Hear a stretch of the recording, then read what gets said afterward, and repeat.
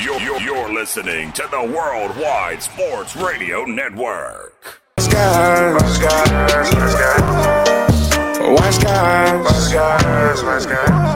Tracy Larkins, Chris Mitchell. Tracy Larkins, Chris Mitchell. These guys know sports. Wise guys. These guys know sports. Wise guys. Tracy Larkins, Chris Mitchell. These guys know sports. Yeah. These guys know sports. And welcome to Wise Guys. These guys know sports here on this Taco Tuesday. Another week, another show with your boy Trey Larkins on the Wise Guys Sports Show on the Worldwide Sports Network. Everybody remember, go and follow Wise Guys on Twitter at WiseGuys_H. Also on Facebook, Wise Guys. Be sure to follow Wise Guys Instagram at These Guys Know Sports. We had a great NFL Week 3. Aaron Rodgers outlasted Tom Brady 14-12 in Tampa, Florida at Raymond James Stadium. We'll talk about the Packers and Buccaneers first here in a bit. Also, later on in the show, I got a special guest that's going to be on the show. It's Yanni Caracas. He's going to be talking to me about the Dolphins-Bengals Thursday night matchup on Thursday Night Football on Amazon Prime Video. It's going to be live here in the city of Cincinnati at Paycor Stadium. Tua versus Joe Burrow. Elite Dolphins defense versus the elite Bengals offense. I'm excited about it. I can't wait for that matchup. Man, it's going to be a great matchup. Two young coaches, Zach Taylor, Mike McDaniels. So I'm excited for that matchup in the jungle Thursday night. Call into the show, 513-203-8655, 513-203-8655. Who do you believe is going to come out on top in Thursday night's matchup? Dolphins or Bengals, primetime AFC matchup early in the season that could have major playoff implications as the season goes along. So excited about that matchup. Also, later on the show, I'm going to talk about the Denver Broncos as they beat the San Francisco 49ers 11-10. It was an ugly game on Sunday Night Football. And also, I'm going to talk about the Pittsburgh Steelers. Should Mike Tomlin make a change at quarterback for the Pittsburgh Steelers? All of that and much more tonight on the Wise Guys Sports Show. And also tonight, the question of the day, we got 2 3-0 teams left in the NFL. It's the Philadelphia Eagles in the NFC and the Miami Dolphins in the AFC. Which team actually has the potential to make a Super Bowl run? Is it the Eagles or the Dolphins? That was the Wise Guys question of the day. And right now, it's the Eagles. I put this question up last night, and the Eagles are leading. It's 100% Eagles right now that everyone has voted as the team that actually has the best potential to go on a Super Bowl run over the Dolphins. Y'all can still go on Wise Guys Twitter page and vote on which team is most likely to go on a Super Bowl run. Is it the Eagles? Is it the Dolphins? Let me know. Wise Guys Sports Talk Radio getting it started today. We're going to go to the NFC. We had a big-time matchup between two legendary quarterbacks in Aaron Rodgers and Tom Brady. The Packers beat the Buccaneers 14-12. Aaron Rodgers, he went 27 of 35. He threw for 255 passing yards, 2 touchdowns, 1 interception. Romeo Doubs had the best game of his young career. He had 8 receptions, 73 receiving yards, 1 touchdown. And for the Tampa Bay Buccaneers, Tom Brady, he went 31 of 42. He threw for 271 passing yards, 1 touchdown. In this game, Chris Godwin was out, Julio Jones was out, and Mike Evans was suspended for the Tampa Bay Buccaneers. So, obviously, coming into this game, we all knew that the Tampa Bay Buccaneers, they were going to be without their top 3 receivers in Mike Evans, who was suspended for his altercation involving Marshawn Lattimore in the matchup the previous week with the Bucs and the Saints. So we knew Evans was suspended. We knew Chris Godwin was also going to be out in this game because he's injured right at the moment. And also Julio Jones, he's been dealing with a nagging injury as well. He didn't practice at all the week of the Packers-Bucks matchup. So we knew it was a great possibility that Tom Brady was going to be without his top 3 weapons in this marquee matchup against Aaron Rodgers and the Green Bay Packers. And so in the immediate aftermath of the Packers beating the Tampa Bay Buccaneers on Sunday, I got on Twitter, I was on Facebook, and so I saw a bunch of people making so many excuses for Tom Brady. And then I woke up and I watched my sports shows like I always do every morning. I watched First Take. I watched Undisputed with Skip and Shannon. You know, on First Take, you got Stephen A. You got Michael Irvin on Mondays. And sometimes Keyshawn Johnson appears on First Take as well. But one of the key takeaways was Skip Bayless. He was on Undisputed, a show on FS1. And shout out to Skip and Shannon. I love Undisputed. I love Skip as a sports journalist. Got a lot of respect for Skip because Skip has been in the sports broadcasting industry for a very long time, and he is amazing at his job. He does a great job working for Fox Sports. But all I heard from Skip Bayless Monday morning on Undisputed when they were discussing Packers, Bucks, all I heard from Skip Bayless was a bunch of excuses for Tom Brady. He actually went on air, talked about how Tom Brady didn't have his top 3 weapons to distribute the football to. And Skip Bayless explained that Tom Brady had to throw to Rasul Gage, Rashad Perriman, Jalen Darton. These are receivers that Tom Brady had to throw to. And honestly, for me, listening to Skip give all these excuses for Tom Brady, it made me think about what Aaron Rodgers has to go through on a week-to-week basis. Now, everyone's talking about when Aaron Rodgers had his full complement of receivers. But coming into the season, I saw many experts who talk NFL who said that the Packers have the worst receiving core in the NFL. So Tom Brady, Sunday afternoon in Tampa, in a marquee matchup against Aaron Rodgers, he got a taste of what Aaron Rodgers is going through on a week-to-week basis.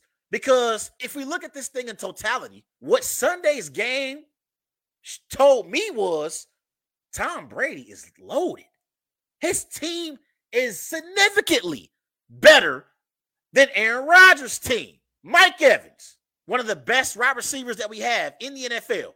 Julio Jones, a Hall of Fame receiver. And Chris Godwin, one of the best receivers in the NFL at his best. Those are the weapons that Tom Brady has on a week-to-week basis to throw the football to. Who does Aaron Rodgers have to throw the football to? An unproven Romeo Doubs and Christian Watson, an unproven number 1 receiver in Allen Lazard, a receiver in Randall Cobb who Father Time has caught up with. That's who Aaron Rodgers has to throw to on a week-to-week basis, and Tom Brady got a dose of what Aaron Rodgers has to deal with every single week. There's not one receiver right now on the Packers roster that if they went to the Tampa Bay Buccaneers, they wouldn't even be a top 3 receiver on that Buccaneers team. Not one player on the Packers receiving core would be a top 3 receiver on the Bucs team right now. Not Allen Lazard, not Randall Cobb, not Romeo Doubs, not Christian Watson, not Sammy Watkins, not Amari Rodgers. There is not one receiver that the Green Bay Packers currently have that would be top 3 on the Bucs depth chart right now.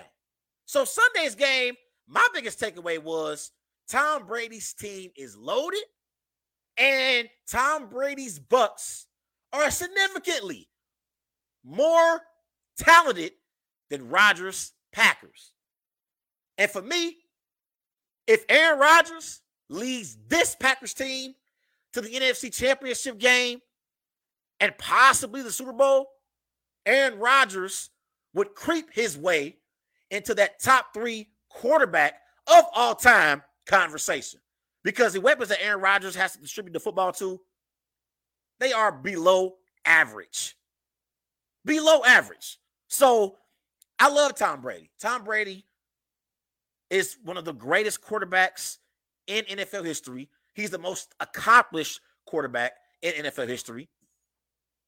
He's won 7 Super Bowls, multiple NFL MVPs on his resume, multiple passing records. He's number 1 in.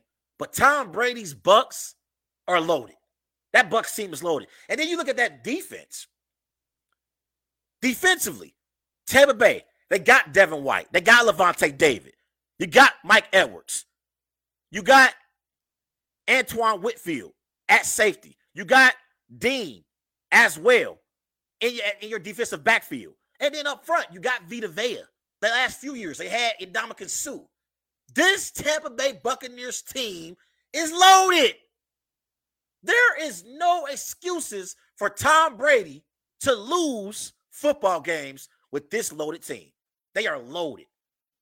And Aaron Rodgers is not dealing with the full deck like Tom Brady is. But in this game, despite his 1 interception, Aaron Rodgers outplayed Tom Brady. Now, what this game also showed me was this is the reason why Aaron Rodgers and Tom Brady are both legendary quarterbacks. Because neither quarterback had elite weapons to throw the football to. And they both had over 250 passing yards for the game. So I'm going to also explain the other part for Tom Brady and the positive. And the one positive for me is this game proved to me why Aaron Rodgers and Tom Brady are 2 of the top 5 quarterbacks of all time. Without elite weapons, they both had over 250 passing yards. So those are my biggest takeaways from the game. Offensively for the Bucs, the first 3 games, they've been awful. They've been awful. They've only scored 3 touchdowns in 3 games. That's the Tampa Bay Buccaneers. They haven't scored yet over 20 points. They scored 20 points in the week 2 win over the Saints. But that's it. They scored 19 points against the Cowboys in week 1. And they scored 12 in week 3. They haven't scored 21 points yet. So this Buccaneers offense, they're not playing at an elite level right now. They are struggling. They are struggling. And the only team who has the same amount of touchdowns as the Tampa Bay Buccaneers are the Dallas Cowboys. That's it. So, again, the Tampa Bay Buccaneers are not the same elite offense that we're used to seeing, like we've been seeing in previous years. In this game, their defense did everything they possibly could for this team to win this game. They gave up 14 points in the first half to Aaron Rodgers, but in the second half, the defense led by Todd Bowles, they didn't give up a single point. So the Buccaneers defense did their job. They did their job in this game. Now, for the Packers, offensively, I believe the Packers offense played at an elite level in the first half. Second half, not so much. Didn't even put up 3 points in the second half. They struggled to move the ball against that stout Bucs defense. But the key pivotal moment in this game was Aaron Jones' fumble, because if Aaron Jones scores a touchdown and the Packers go up 21-3, I believe that we would have the recipe for a blowout. I think the Packers would have blew out the Bucs because Tom Brady was struggling to move the football down the field. So that fumble by Aaron Jones in the second quarter was the pivotal turning point of the game. And I was upset with Aaron Jones initially when he fumbled. But then I saw that Vita Vea laid a hit on Aaron Jones. I'm like, I can't really be too mad at Aaron Jones. I mean, Aaron Jones is small as it is. He's a small running back, and Vita Vea is huge. I mean, I said it last week on the show. I think with his full strength, I think Vita Vea might be able to move a car, like slightly. Not all the way, but slightly.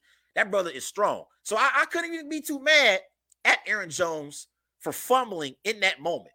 Because I was mad, like, man, we about to go at 21-3. We about to have an 18-point lead on Tom Brady. They ain't coming back from 18. They ain't coming back from being down 18. And then Aaron Jones fumbles, but I saw that Vita Vea laid a hit on Aaron Jones. And I'm like, okay, I would have fumbled too. So I give Aaron Jones a pass for fumbling in that moment. But that was the last time that the Packers had an opportunity to put up points. After that Buccaneers defense, they tightened up and they made things hard on Aaron Rodgers in the Packers offense. They really, really did. So I thought this game was about the two defenses. The Packers defense, they were sensational as well. I'm going to give them credit. Everyone's talking about the receivers that were out. Still got to give the Packers defense credit because the Packers defense, when they had to make a play, Devondre Campbell, the linebacker for the Packers, he made a play on that 2-point conversion. I'll be honest, seeing how Tom Brady has had so many game-winning drives in his career, when the Buccaneers were driving on that final possession, I already knew they were going to score. I was just hoping that the Packers could stop the Bucs on the 2-point attempt. That was what I was thinking. I said, they're going to get into the end zone. It's just a matter of if the Packers can stop them when they attempt their 2-point try. And Devondre Campbell did just that, getting his fingertips on Tom Brady's pass attempt on the 2-point try. So I was impressed with the Packers defense. They got after Tom Brady in this game. I thought they did a great job applying pressure. The Packers defense, they had 3 sacks in this game. Rashawn Gary, Preston Smith, Kenny Clark. They did a great job applying pressure on Tom Brady in this game. And again, the Bucs were not at full strength and the Packers were at full strength.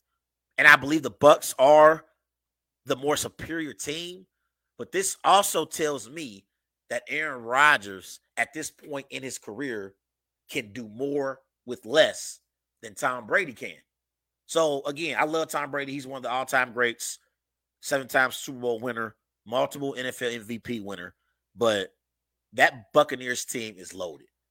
And the Buccaneers not reaching the NFC Championship game would be a disappointment for this team. They are loaded top to bottom. But the Packers, they coming along too. They're coming along. Everyone was panicking, and they were, frustrated after the week 1 loss to the Vikings. Packers beat the Bears in week 2. I'm not going to brag about beating the Bears. Packers always beat the Bears. It's Justin Fields. It's the Bears. That's not a major win. But beating the Buccaneers in Tampa, even without their top 3 receivers, is a major win for the Green Bay Packers. And the narrative after the game was, this is going to be the last time that we see Aaron Rodgers and Tom Brady face off against one another. I disagree. Prior to the season, my NFC Championship was the Packers at Bucs at Raymond James Stadium for the rights to go to the Super Bowl in Arizona. So I don't believe this is going to be the last time that we see Aaron Rodgers versus Tom Brady. I think we're going to get it one more time. But this time, it'll be in the NFC Championship game. Everybody go and follow Wise Guys on Twitter at WiseGuys_H. Also on Facebook, Wise Guys. Be sure to follow Wise Guys on Instagram at These Guys Know Sports. Call to the show, 513-203-8655. 513-203-8655.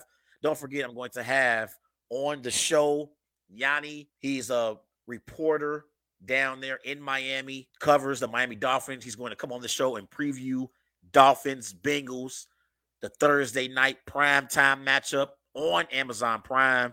Can't wait for that matchup. He's going to come on the show in a bit and talk about that game.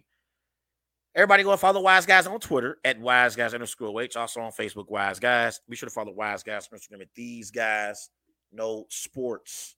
Let's transition to another marquee matchup over the weekend. It was an AFC East battle in Miami. The Miami Dolphins improved to 3-0 on the season as they beat the Buffalo Bills, who are now 2-1, 21-19. For the Buffalo Bills, Josh Allen had another great afternoon. He went 42 of 63, threw for 400 passing yards, 2 touchdowns, 47 rushing yards. For the Dolphins, Tua, he went 13 of 18. He threw for 186 passing yards, 79 total QBR. And Jalen Waddle had a great game for the Dolphins. He had 4 receptions, 102 receiving yards. So, question here is, are the Dolphins on the same level as the Bills?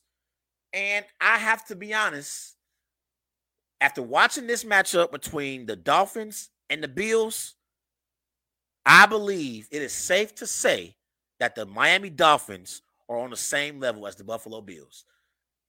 Coming into the season, I had the Buffalo Bills winning the AFC East, but I also picked the Miami Dolphins to be a playoff team. I thought the free agent moves that they made in the offseason, bringing in Cedric Wilson from Dallas, bringing in Chase Edmonds and Raheem Mostert to solidify that backfield, bringing in new head coach Mike McDaniels, and also trading for Tyreek Hill. I said the Miami Dolphins are a playoff team in the AFC. And as stacked as the AFC is, I said the Dolphins will be a playoff team in the AFC because offensively, they have no weaknesses. You got Tyreek Hill. You got Jalen Waddle, one of the best receiving tandems that we have in the NFL. In the backfield, you got Edmonds, you got Mostert, and then at quarterback, you got Tua, who is serviceable. No, Tua is not elite like Mahomes, like Rodgers, or Brady, or Burrow, or Herbert, but he's serviceable. So you can win games with Tua. The only question mark that we had was Tua. Now I'm going to get to him in a bit, but I thought that the reason why the Miami Dolphins were able to beat the Buffalo Bills Sunday afternoon in Miami was because of their defense. And I want to give some credit to the defense for the Miami Dolphins. And their defense is led by Josh Boyer. He is a defensive coordinator for the Miami Dolphins. I got to give Josh Boyer a lot of credit because he had this defense playing at an elite level Sunday. Because if you only give up 19 points to the Buffalo Bills, that's impressive. Now they did give up close to 500 yards, but I thought the Miami Dolphins at key moments in this game, they made plays when they had to. And I thought the Bills offense was sloppy, but some of that was because of the Miami Dolphins pressure that they applied on the Buffalo Bills. Defensively for the Dolphins, they got 4 sacks. So they got to Josh Allen 4 times. So if you get to Josh Allen, you can maybe make him a little passive in the pocket, throw off the rhythm of that elite Bills offense. And I thought that was what the Miami Dolphins did in this game. Now, this game also showed me how elite the Buffalo Bills offense is, because despite Josh Allen being sacked 4 times, the Bills still almost had 500 total yards for the game. They still almost had 500 total yards for the game, and Josh Allen still had 400 passing yards. So Josh Allen is elite. The Buffalo Bills offense is elite, but I have to show some love to that Miami Dolphins defense. Defensively, you got Jerome Baker. You got Javon Holland. You still got Xavier Howard at cornerback. I like this Dolphins defense, what they've been able to do the first 3 weeks of the season. Now, they did give up 38 points to Lamar Jackson in week 2. But besides that, I think this Dolphins defense has been impressive so far this season. They really, really have. And coming into the season, I knew the offense would play at a high level. I had questions about their defense. And I think so far this season, their defense has shown that they can get after the quarterback and they can make plays at key moments in games. In this game, the Bills, they fumbled the ball 4 times. They only lost the ball. They only lost 1 fumble, though. But the way the Dolphins were able to win this game, the Bills, they dominated time of possession. Bills dominated time of possession 42-19. So the Dolphins didn't have the ball much. So they had to win this game with their defense. And I thought they did an outstanding job because they were on the field for a very long time. And you look at the statistics in this game, Bills had more first downs than the Dolphins. Bills were better on 3rd down than the Dolphins. Bills were better on 4th down than the Dolphins. Bills had more rushing yards than the Dolphins. Bills had more passing yards than the Dolphins. Bills had more total yards than the Dolphins. But I believe the game was won because the Miami Dolphins defensively, they were able to get to Josh Allen 4 times. I thought the defense did a great job stepping up at key moments. And so again, at the beginning of the season, I picked the Bills to run away with the AFC East. I was wrong. This is going to be a battle in the AFC East. It's going to be a battle. I'm not sure that the Buffalo Bills are going to be able to win this division. I think it's going to be a battle all the way through. So, yes, I am a believer in the Miami Dolphins. I'm a believer. Now, Robert Griffin III, earlier this morning on Get Up, he said that he believes that the Miami Dolphins are not only the best team in the AFC, but the best team in the NFL. I'm not going to go that far yet. They're a top 5 team right now in the NFL, but I'm not going to go that far to say that they are the best team in the NFL because I've been very, very impressed with the Philadelphia Eagles. I've been impressed with the Green Bay Packers the last few weeks. But for the Dolphins to be able to beat this Bills team, this is their signature win of the season so far. It's early, but this is their signature win. But even in week 2, now that I think about it, in week 2, their impressive come from behind victory in Baltimore. Remember, going into the fourth quarter in Baltimore, the Ravens, they were beating the Dolphins 35-14. So Lamar Jackson in that game played at an elite level, and the Ravens had their way with the Dolphins the first 3 quarters of that game. But the Dolphins, they show resiliency, and they are a resilient football team overall. They didn't give up, and they came back, and they outscored the Ravens 28-3 in week 2. Dolphins outscored the Ravens 28-3 in the fourth quarter, and they won 42-38, trailing 35-14 going into the fourth quarter. So you can make an argument for that game being their signature win of the season. They've had 2 back-to-back great wins, the Miami Dolphins have, over the Ravens and over the Bills, 2 elite teams in the AFC. These are 2 teams that I picked in the AFC to make the playoffs as division winners. I had the Ravens winning the AFC North, and I had the Bills winning the AFC East. And the Miami Dolphins beat both of those teams in back-to-back weeks. In impressive fashion. They did it in impressive fashion. It really, really was. So I'm impressed with this Miami Dolphins team. The hire of Mike McDaniels is looking to be a right hire, and it's looking like it was the right decision by the Miami Dolphins organization. Tua is not an elite quarterback yet, but Tua is having a decent season so far. So far this season, Tua got 8 touchdowns, just 2 interceptions. He has 925 passing yards. He's completing 71% of his passes. So Tua has been impressive so far this season. He's been impressive with these weapons, and Tyreek Hill and Jalen Waddle, and then you got Mike Gesicki at tight end, and then in the backfield you got Edmonds and Mostert. So can't say enough about this Miami Dolphins team. They're legit in the AFC. Everybody want to follow Wise Guys on Twitter at WiseGuys_H. Also on Facebook, Wise Guys. Be sure to follow Wise Guys on Instagram at These Guys Know Sports. Now, another thing that everyone's talking about in this game was Tua's injury when he left the game, and he also came back into the game. Now, head coach of the Miami Dolphins, Mike McDaniels, he said that Tua was dealing with a back injury, and that's why Tua was, wobbly and so forth when he was on the field. Ladies and gentlemen, Mike McDaniels is not telling the truth. Tua had a concussion. Let's be very, very clear about that.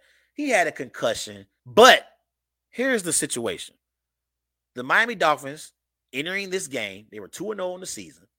This is an AFC East matchup against the Buffalo Bills, your arch rivals in your division. You're trying to prove that you are a legit contender in the AFC East, in the AFC, in the NFL overall. It's a marquee matchup in Miami. Crowds going crazy between 2 elite teams and watching 2 elite teams. I believe Tua was concussed. I don't want to hear nothing about no back injury. I believe he had a concussion because Tua got up and then fell back down and couldn't even stay in the huddle. It was clear to me that Tua was concussed. And they said he had a back injury. And I know back injuries are serious, but that brother was concussed. And they didn't want to lose their starting quarterback in this marquee matchup. The NFLPA, they already said that they're going to investigate the concussion protocol regarding Tua re-entering the game. Miami says it was a back injury. That's what Mike McDaniel said. I don't believe him. I think it's their starting quarterback. You rather have Tua than Teddy Bridgewater. Josh Allen is out there. Stephon Diggs is out there. You know you need your starting quarterback in order to pull out this victory over the Buffalo Bills. All that taken into consideration, I think that Tua was concussed. If this was week 16 at Miami, let's just say they were 10-4, whatever the case may be, and this was a game that they needed but didn't have to have, I don't think you see Tua back in the game. I really don't. I think because this is a game early in the season where you're trying to prove that you are a legit contender in the AFC East and in the AFC overall, that's why Tua came back onto the field. He was concussed. I'm sorry, Mike McDaniels. I don't believe you. I don't believe the Miami Dolphins organization whatsoever.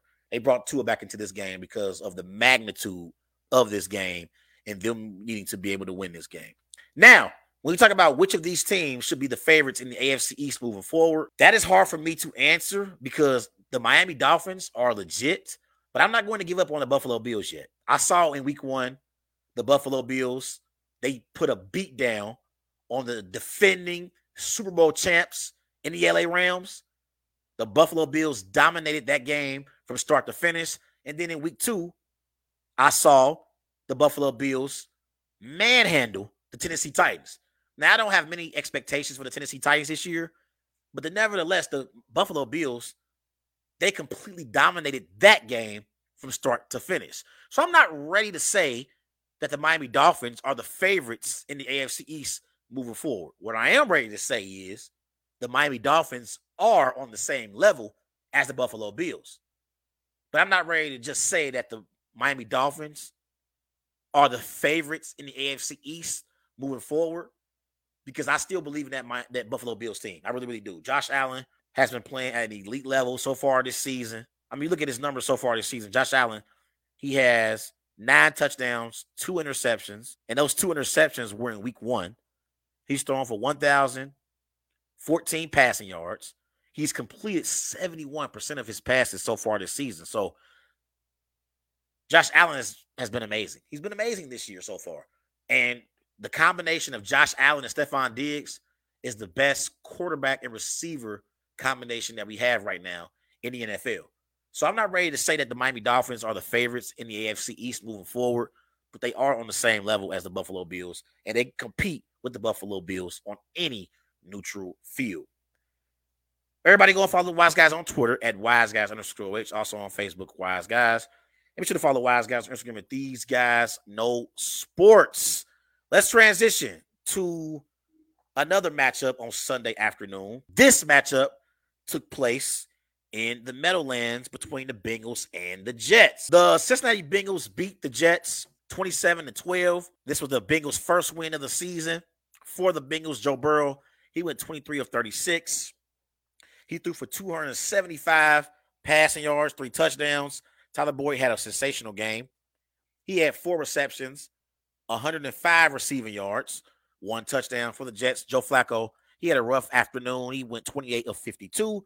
He threw for 285 passing yards, 2 interceptions. In this game, my biggest takeaway was after looking at social media, because y'all know that I am friends and family with a lot of people from Cincinnati because I live in Cincinnati and I grew up in the Cincinnati area and I'm still here at this moment. I saw a lot of Bengal fans celebrating this win over the New York Jets. And I started thinking to myself, why in the hell are Bengal fans celebrating a win over the New York Jets? Haven't the Bengals elevated to a certain standard to where you're not celebrating wins over the Jets? I don't celebrate wins over the Lions or the Bears. The Packers are expected to beat the Lions and the Bears. The Cincinnati Bengals, with all the talent that the Bengals have, you got Joe Burrow at quarterback, one of the best young quarterbacks in the NFL. You got Jamar Chase, a top 5 receiver in the NFL. You got T. Higgins, a young receiver on your team. You got Tyler Boyd, one of the best slot receivers that we have in the NFL. You got Joe Mixon in the backfield, an elite running back in the NFL.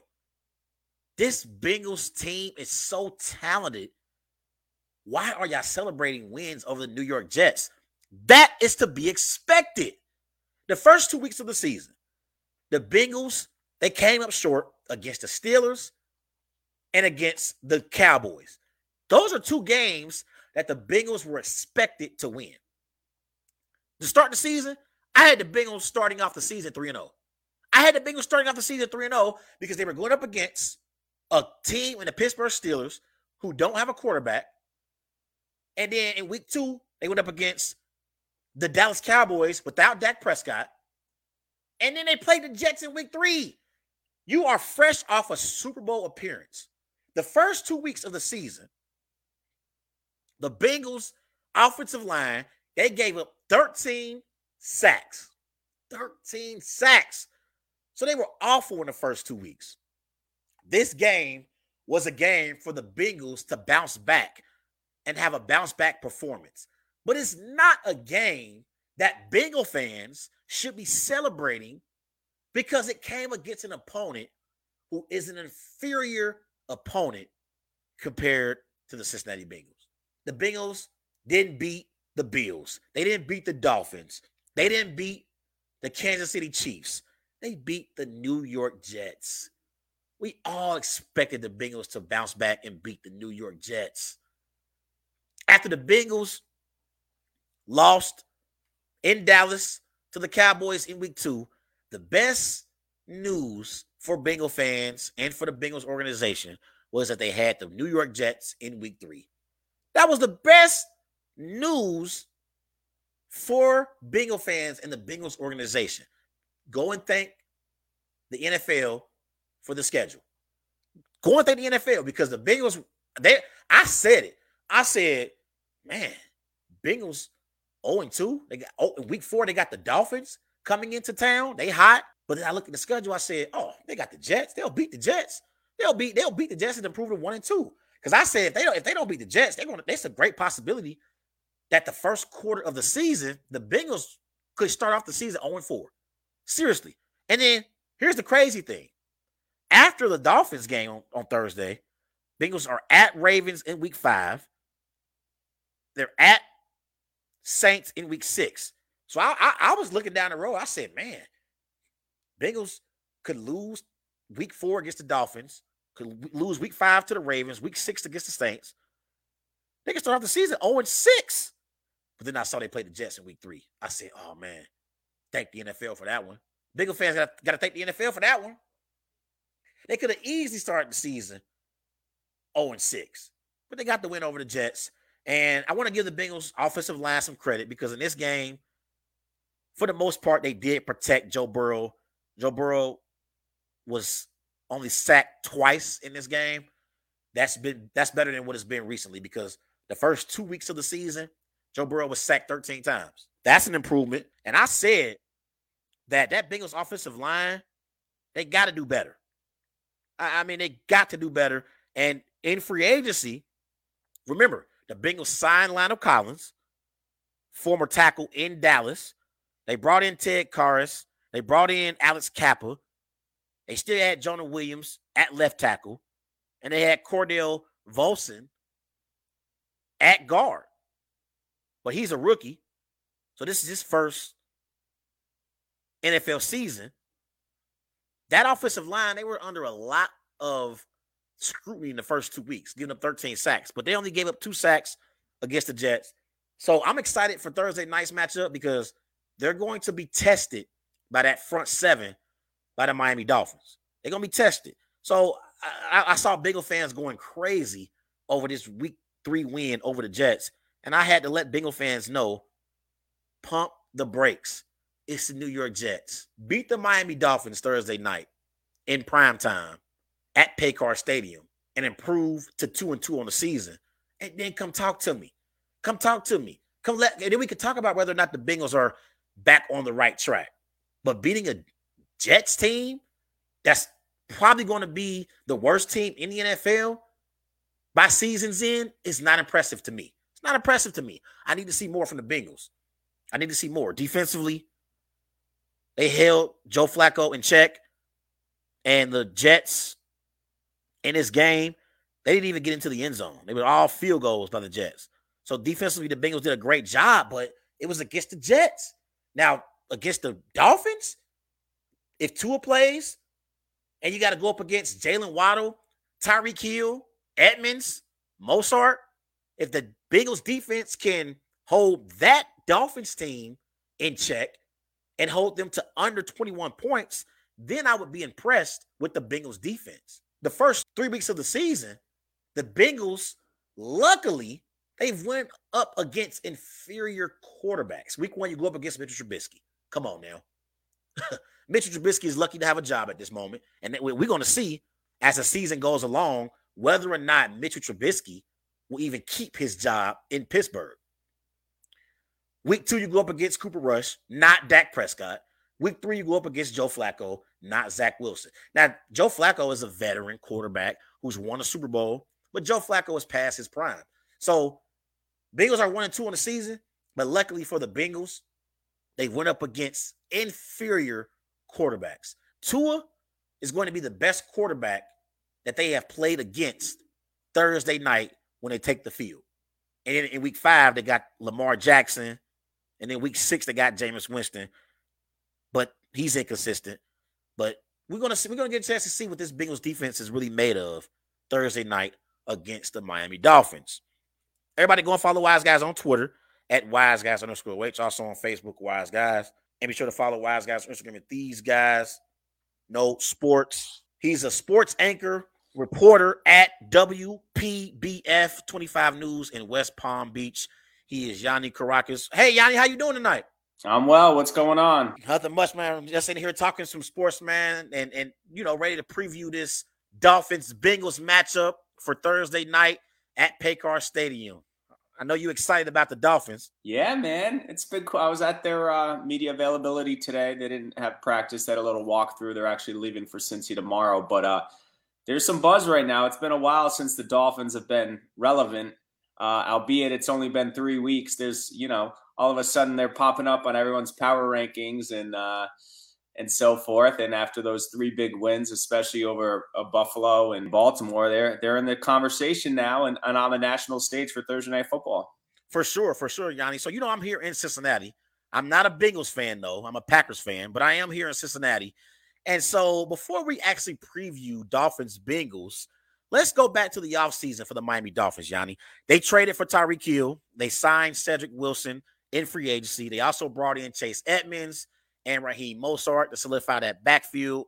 They brought in first-year head coach Mike McDaniel from San Francisco, and they still got Jalen Waddle, and they had Tua at the helm as well. So realistically, Yanni, what was your expectations for the Dolphins team heading into the season? I loved all their additions to their roster, specifically Tyreek Hill. I think you get a game breaker like that, even though you have to give up a lot of draft capital, you do it. Mike McDaniel has joked that when Chris Greer, the GM, called him and was like, hey, we are considering doing this, he just said, do it. Whatever they want, ask for it, do it, you got to do it. And Tyreek has proven to be just that. Edmonds and Mostert slowly coming along. The running game hasn't really been established quite yet, but I liked those. Cedric Wilson was pretty good in Dallas, slotted to be their 3. But yeah, the big question mark was Mike McDaniel, a head coach, a guy who never had been a head coach, a guy who had never called plays because he was under Kyle Shanahan, who called the plays in San Francisco. So McDaniel in the coaching cycle, you may recall, there was, as always, 7 or 8 jobs open. He didn't interview anywhere else. So he was sort of a wild card in the coaching hire and has a much different approach than Brian Flores, but has proven to be a perfect match so far with Tua. Once the Dolphins made their offseason moves, the only question mark was Tua. Prior to the season, Tua had 27 touchdowns, 15 interceptions, 4,467 yards passing, completing 64 and 68% of his passes in 2020 and 2021, respectively.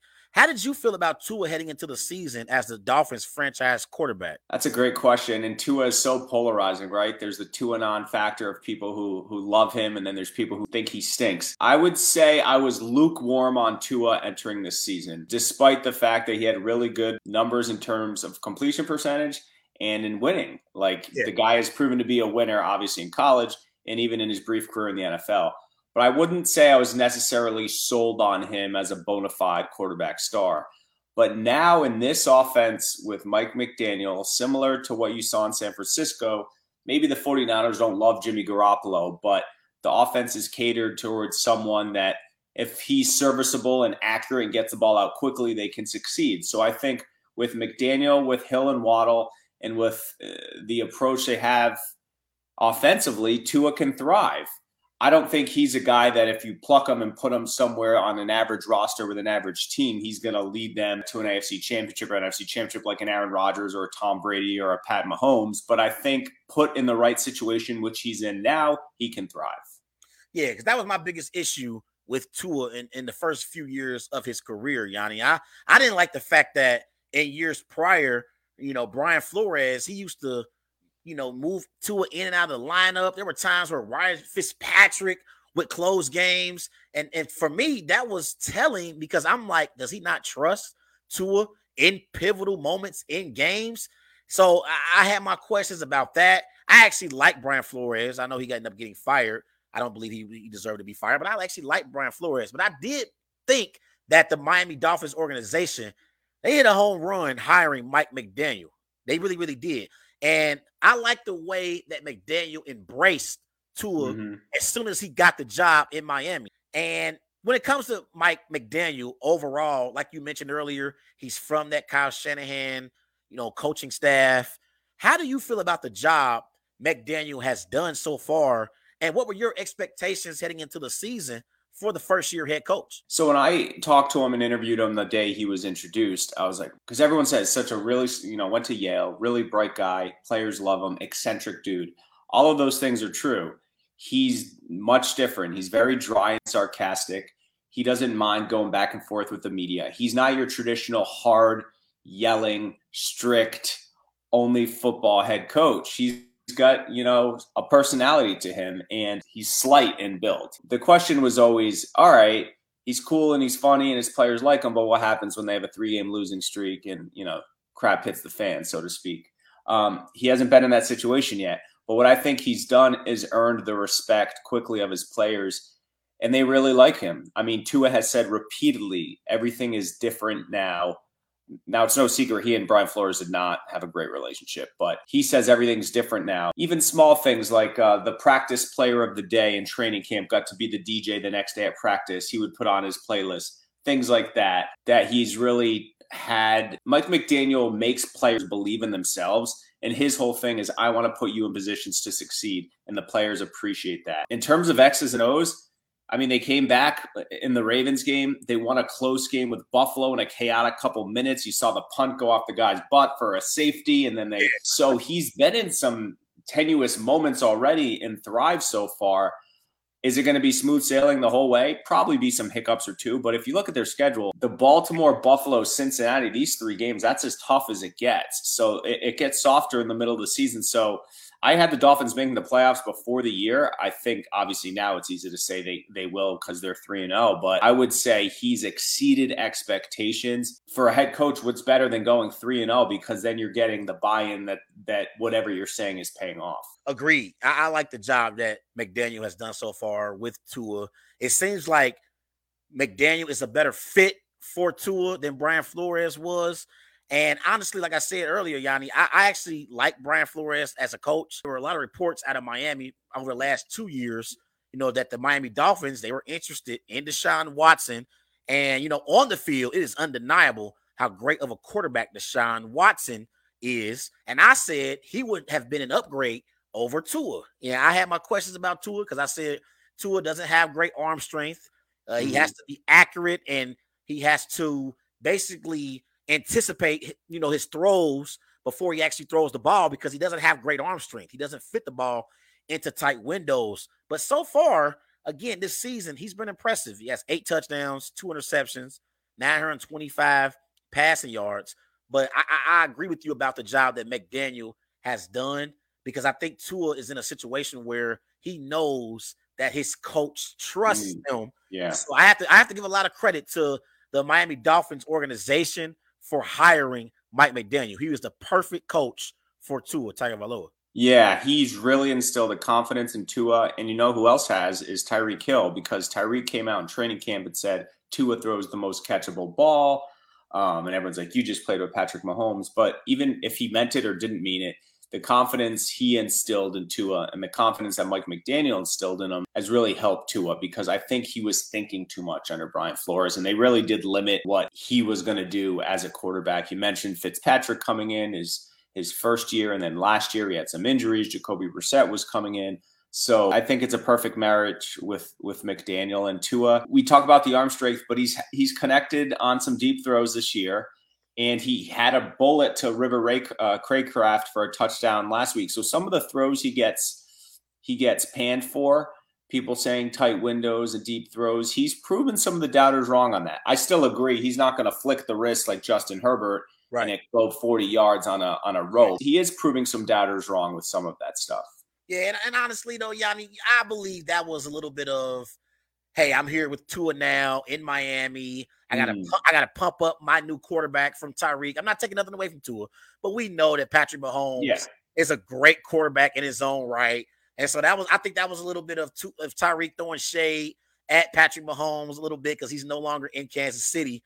And so he had to pump up Tua as well. But let's talk about the team so far this season and the impressive win that they had over the Buffalo Bills Sunday. They beat the Bills 21-19. And coming into the season, Yanni, I had the Buffalo Bills running away with the AFC East. Now, like you, I had the Dolphins as a wild card team in the AFC, but I had the Bills winning the AFC East overall. But the Dolphins, they beat the Bills 21-19 in Miami on Sunday afternoon. So what was your biggest takeaway from that game that the Dolphins won on Sunday afternoon over the Bills? It was a statistical aberration. The Bills had possession of the ball for 40 of the 60 minutes. The Dolphins defenders played 69 snaps, which is like a game and a half. So if you look at the box score, the Bills had all these yards, but they didn't score many points. It doesn't make sense. But a huge play in that first quarter, the Bills go down, score on their opening drive, and they look like, all right, they're a juggernaut. And if you follow the Bills in recent years, they do really, when they're ahead, they sort of steamroll you, but they haven't fared really well in close games. Dolphins get a strip sack. They score moments later, and it's 7-7, and that sort of calms things down. Had that not happened and the Bills gone up 14-0, it maybe could have gone away with them. Yeah. A couple factors in this game. The heat was impacting the Bills tremendously. I was at the game. It was humid in South Florida, as it always is in September. And obviously the Bills were banged up in the secondary. But it's not like the Dolphins offense was doing to Buffalo what they did to Baltimore. Like Tyreek Hill had a modest day. Jalen Waddle had the one big catch, but the Dolphins played well situationally. When push comes to shove, they stopped Josh Allen on 4th down at the 2-minute mark. And then in the final seconds, obviously they ran out of time. So the Dolphins with a new head coach played better situationally than the Bills, who have more of an established coach. But I still think at the end of the day, a great win. I still think the Bills win the division. They're the best team in the AFC, but they had won 7 straight against Miami entering this. That was a game Miami needed to prove. Like so many years, the Patriots ran the division. Of late, it's been the Bills. Can they be there in December if they're a game back of the Bills and they're going to Buffalo? Like, do those games matter? Because they haven't for this franchise in many years. Yeah, I agree with you. You look at the statistical numbers in this game, to your point, Yanni, the Bills, they won every major statistical category. The Bills had more first downs than the Dolphins. The Bills were better on 3rd down efficiency. The Bills had more rushing yards than the Dolphins. The Bills had more passing yards, total yards than the Dolphins. They dominated time of possession. So I looked at the game and I said, watching the game, though, I thought defensively, that was how the Miami Dolphins won the game. I thought their offense, to your point, their offense, they didn't light it up in week 3 like they did in week 2 against the Ravens. You know, Tua didn't even have over 200 yards passing in this game.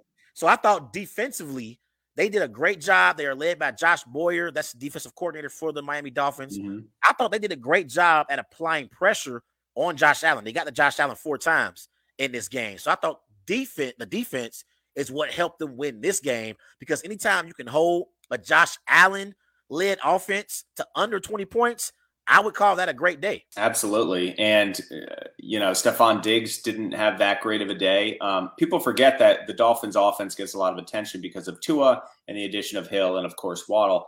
But the Dolphins defense is what more or less won them 9 games last year. You forget they go 9-8, that won 7-game winning streak last year. And it was the defense that was excellent. So they played great against Buffalo, and they've shown they can win in Baltimore. It was the offense winning that game in the end. It was the defense winning it against the Bills. So they're getting characteristics of a good team. They're winning close games. They're finding a way to win.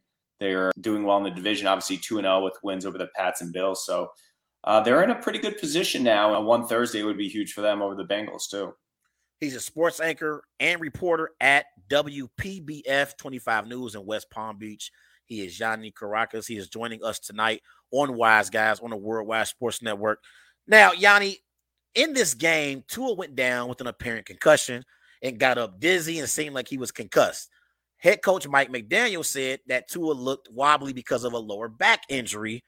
Did you have an issue with Tua coming back into the game when it was obvious that something more serious was going on and it looked to be a head injury? Did you have an issue with that? Yeah, I was sitting in the press box and I watched him stumble to his feet as he got up, and you saw the replay of him hitting his head, and he leaves the game, and you're like, all right, he's in the concussion protocol. There's zero chance he's coming back. Agreed. Then at halftime, we see him running out. The Dolphins announce Tua Tagovailoa questionable to return, head injury. So like, all right, he's done. Teddy Bridgewater finishes the half. And then second half, during halftime, he's pumping up the crowd. He's throwing with Mike Gesicki, as he always does. And then all of a sudden he comes back in. And so one of the reporters, I think it was Ian Rappaport, tweeted out, my understanding it was a back injury and not a head injury. And we're like, all right, that sounds like BS. Yeah. Through this week, they're saying he's on the injury report because of his back and not a back. And they mentioned an ankle, but not the head. They said he cleared concussion protocol. Obviously, now the NFL rules mandate that you have like a non-team employee evaluate you. Yeah. So unless something nefarious was happening there with his concussion protocol, I guess he passed it. He claims that when he sort of stumbled, that was his like a back spasm and not him trying to regain his stability from a concussion. So as it stands now, and they just put out their most recent injury report in the last half hour, he's questionable to play. He was limited today, but he said he expects to play versus the Bengals, and that it's the back and it's not the head. So sort of a weird thing for sure, but unless someone really gets to the bottom of his concussion protocol and what happened down there at halftime, I guess no one really knows for sure. And I think the NFLPA, I think they did say they were going to investigate this. Mm-hmm. And honestly, Yanni, I'm going to be straightforward with you. I don't believe that he's dealing with any kind of back injury. I believe he was concussed. What I believe happened was this is a major game that the Dolphins are in. It's an AFC East battle going up against your division rival in the Buffalo Bills. You're 2-0 on the season. Yeah. This game could have major playoff implications as we go through the season. So I believe that the Dolphins, they knew that he was concussed and had a major head injury. I believe that. I don't think he had a back injury. That's just my personal opinion. I don't think they're really telling the truth. I'm just be honest. But nevertheless, he did play, did finish the game, and we want Tua healthy. I do want him healthy. Yeah, I think a lot of people agree with what you're saying. He seemed with it after the game in his press conference, and then again today. In other words, he wasn't loopy. He wasn't. But yeah, it was a weird turn of events for sure because there was no play where you're like, oh, he hurt his back too. So it was always my dog ate my homework. It was just like a random excuse, like your back, what? And then he said, oh, on a QB sneak or some other play, I forgot what it was, he hurt his back. But that was a weird turn of events. But if you're a Dolphin fan, you're hoping he's out there Thursday, which he says he's going to be. And then, on short rest too. Every player in the league will tell you, like, it is not normal to play a football game the way they do, 4 days after finishing one.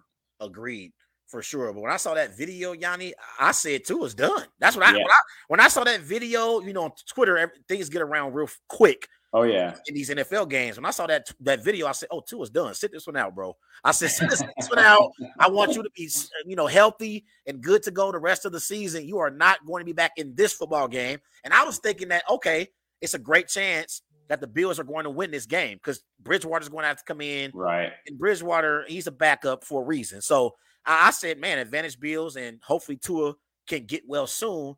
And then I saw him back on the field in the second half, and I'm like, what? Like, Yeah. I was confused. I'm like, man, what? And that video, it was scary. Yeah. I saw it. I'm like, man, he's wobbly. What? He got up and then fell back down. I'm like, no. Yep. But about Tua, before we move on, scale 1 to 10, Yanni, how do you feel about Tua's performance so far this season? In terms of a Tua scale, like him versus the league, or as a Tua scale, I'd give him a 8.5 or a 9. I think he's been much better than anticipated, or better than what he was last year. Obviously, we understand now he has more weapons and he has the better offensive scheme. But what he did in Baltimore, they were down 3 touchdowns in the fourth quarter. He scored 4 touchdowns in the fourth quarter, 6 for the day, threw for 469. No one in the franchise has thrown for 6 touchdowns besides Dan Marino and Brian Greasy. So unbelievable game. And then while his stats weren't incredible in Buffalo, he did enough. He led that scoring drive in the fourth quarter. And he threw a couple picks in that Ravens game, but he's protected the football mainly. I think he's been great. I mean, if you ask Mike McDaniel, he would say that he's done everything he's been asked to do. And so I think it's been a huge bright spot for the Dolphins this year. They were trailing 35-14 heading into the fourth quarter. Dolphins outscored the Ravens 28-3 in the fourth quarter. I was impressed. I thought that game was over. So that was a great come from behind win for the Miami Dolphins. Now let's switch gears to the defense, Yanni. Defensively, they are led by Josh Boyer. They held this elite Bills offense to under 20 points. They did give up 38 to Lamar Jackson in week 2. But overall, I believe it's been pretty impressive for this Miami Dolphins defense to give up less than 20 points in 2 out of the 3 games so far this season. How do you feel about the Dolphins defense so far in 3 games? Yeah, I mean, I think they would tell you that they gave up way too many points against Lamar Jackson and the Ravens, but that happens a lot when you face Lamar Jackson and the Ravens. They really handled the Patriots in week 1, holding Buffalo to 17 points. Was it 19 points? 19, yeah. Is super impressive. And they have a lot of talent. I mean, you look at Xavier Howard, top 5 cornerback in the league. Second-year safety Javon Holland is emerging as a star in this league. You know, they're getting to the quarterback. Jalen Phillips out of Miami, second-year player, is having a good year. They have a lot of talent defensively. Melvin Ingram's been here 5 minutes, right? This is his first year with the Dolphins. He has 2 fumble recoveries. Yeah. So they come at you with a lot of guys. And Josh Boyer, who comes from the Belichick tree in New England, he's done a really good job. And they've been clutch. If you can cause turnovers, a perfect situation for the Dolphins defense. No one cares about giving up yards, it's points, right? You can go up and down the field all day. If you don't score, it doesn't matter. So correct. They'll take 400 plus yards that the Bills drove on them and take those 19 points all day long. So they've been solid so far. Now let's look ahead to Thursday night's primetime matchup between the Dolphins and Bengals. Right now, Yanni, the Bengals are 4-point favorites, and they are fresh off a 27-12 win over the New York Jets in week 2.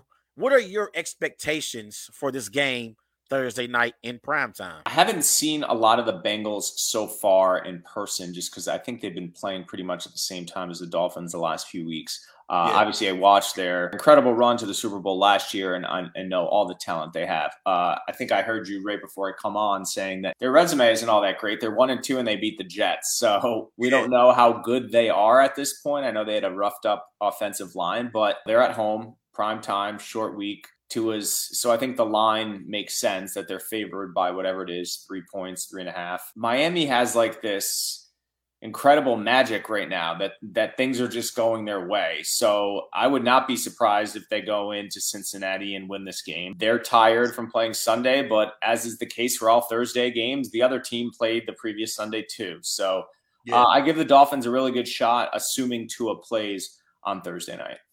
Yeah, see, I also think it's pros and cons to playing these Thursday nights games, right?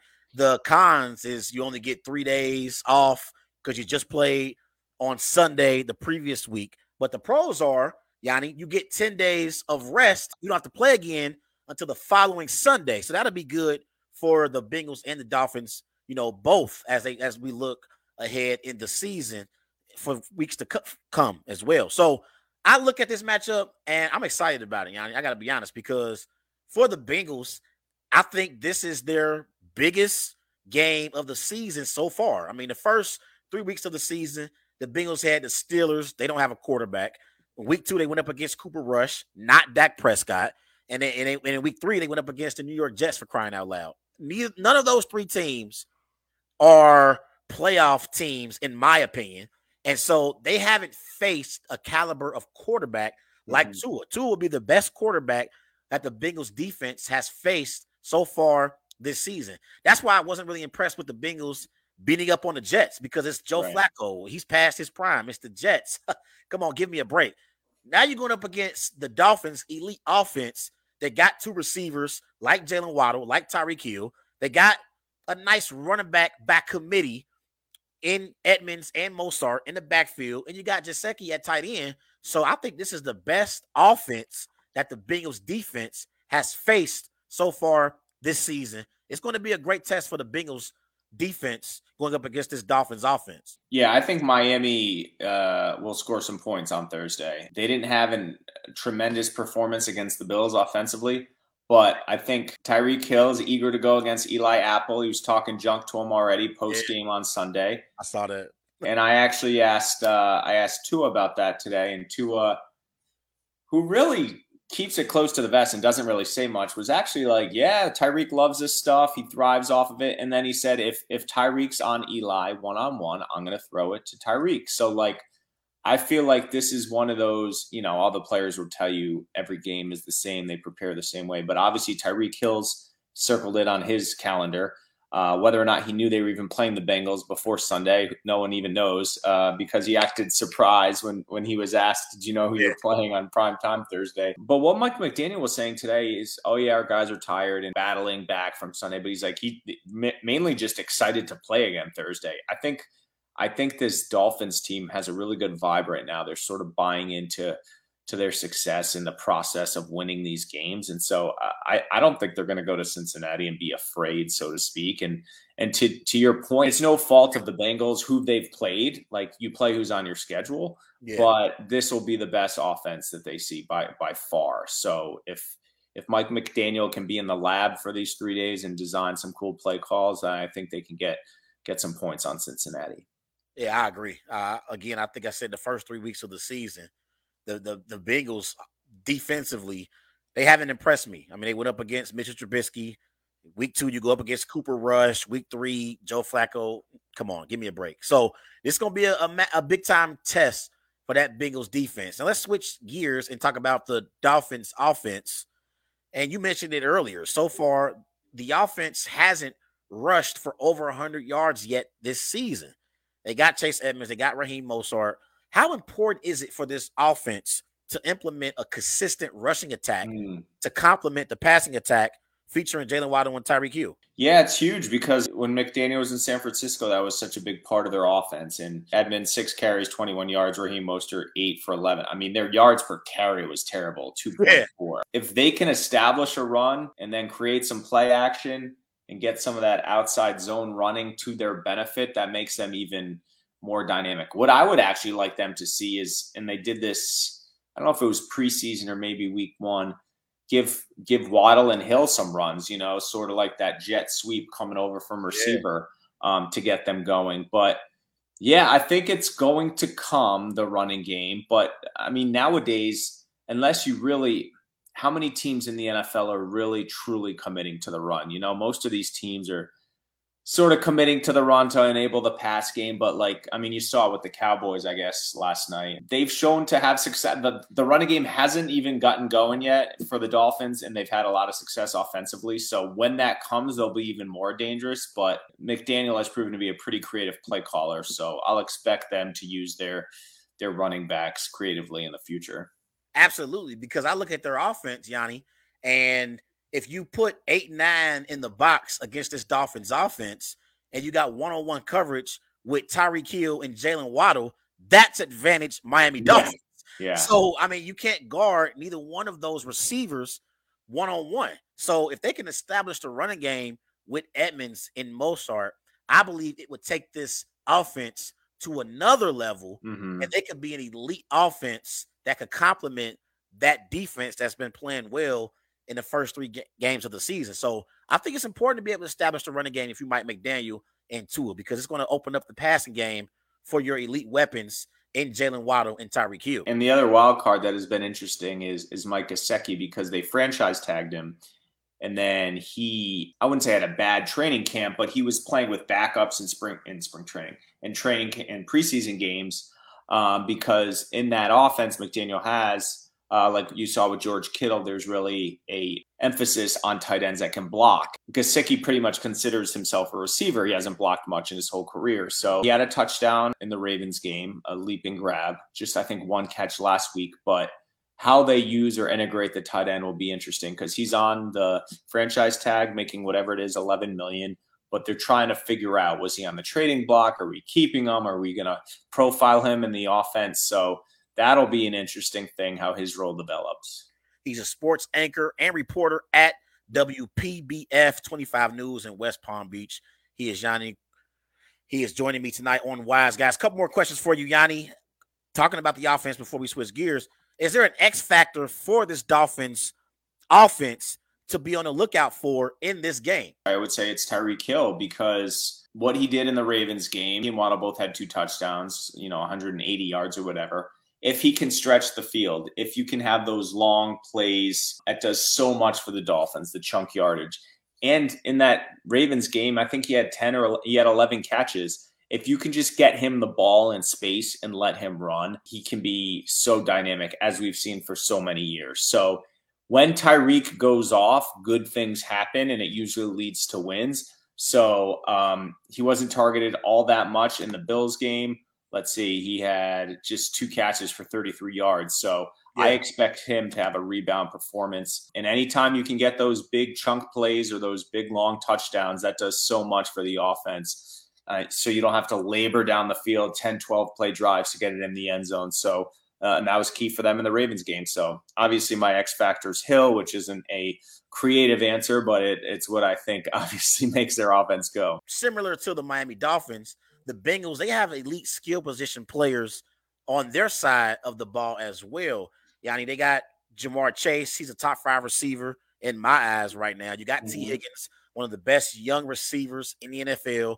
You got Tyler Boyd, one of the best slot receivers in the NFL. And Joe Mixon, I believe when he's at his best, he's an elite running back. So what do you believe the game plan should be defensively for defensive coordinator Josh Boyer? Yeah, I think just try to be aggressive and try to get to Burrow and try to sort of infiltrate that offensive line. The Dolphins have done a good job of getting to the quarterback, so I expect them to bring as much pressure as they can without being too vulnerable on the backside because of those dynamic receivers, obviously Chase being most. If you think Xavier Howard can sort of lock up, or as best as you can lock up a one receiver, then I think that allows the guys in front to maybe get to Burrow. Yeah, because I don't think he can necessarily lock him up. Right. I think he might be able to contain him. Contain's a better word, yeah. Yeah, contain, because I believe it's hard to lock up these elite receivers like Devontae Adams, like Jamar Chase, like Cooper Kupp, Tyreek Hill. It's hard to lock them up for a whole entire 60 minutes. But I think if he can contain Jamar Chase and give that Dolphins front 7 time to get after Joe Burrow, I think that could be a recipe for success for Josh Boyer and this Miami Dolphins defense, Yanni, because I believe that Bengals offensive line, they have been the weakness of their team so far. Mm-hmm. And that was supposed to be the strength. They brought in Ted Karras. They brought in Alex Kappa. They brought in Lyle Collins as well. That was supposed to be an upgrade in the offseason that they addressed. And in the first 2 weeks of the season, they gave up 13 sacks. They gave up 2 sacks in the matchup against the Jets in week 2. So if that Dolphins front 7 or even their front 4 without applying pressure, if they can get after Joe Burrow, I think that could be a key in this matchup for the Dolphins to be able to come away with the win on Thursday night for sure. Yeah, and obviously turnovers are huge. The Dolphins have done a good job of creating turnovers, getting to the quarterback. They can get to Burrow, that'll be it. And we'll see, offensive lines take time. I think we're seeing early, and the league average in scoring is way down through 3 weeks. I think we're seeing, with the 3 preseason weeks in the abridged training camps. Like teams are sort of feeling things out here in the first month of the season. No one's really clicking on all cylinders. You saw the Bucks and Packers 14-12, whatever the score of the Giants and Cowboys last night. So I think defenses are probably playing better earlier in the year than offenses. Yeah, 2 more questions for you, Yanni. So they got the Bengals in week 4. Week 5, they are in New York against the Jets. Week 6, they're home against the Vikings. Week 7, they're home against the Steelers. Week 8, they're at Lions, so they're in Detroit. I'm looking at their schedule. I mean, they got a bye in week 11. It's a possibility that going into that bye week, if they can beat the Bengals in this primetime matchup on Thursday night, and then week 6, I think that matchup against the Vikings, that's a game that, you know, could go either way, because I like the Vikings offense a lot. I'm looking at their schedule going into that bye week in week 11. They could be 8-2. Yeah, I told you this. I think the Patriots, you know, aren't that great. That win, it's a division win, so you take it. But we looked at these first 4 games before the season, and I was like, if you can get 2, that's a win. If you can split, at minimum, they'll have 3 wins in these 4. And if they get 4, like you said, this portion of their schedule, Jets, Vikings, Steelers, Lions, Bears, Browns, Texans, Niners. I mean, the Vikings, I don't know if there's any playoff teams in there. I mean, the Lions are playing inspired football, but the Jets you assume a win. The Steelers are down. The Browns, that's still going to be before Watson is back. Texans are bad. Niners are sort of touch and go. And then they have a stretch there that's pretty tough at Chargers. Let's say Herbert's healthy, at Bills versus Packers. So that's a 3. You know, that could be 3 losses in a row. But I think if you're projecting to get to 10 wins minimum for playoffs, I think they're in pretty good shape right now. Yeah, well, I think that whole 4-week stretch, week 13 through week 16, they're at 49ers, at Chargers, at Bills, home against the Packers on Christmas. Those are 4 tough games. Those are all 4 losable games. I mean, it really is. Those are tough ones right there.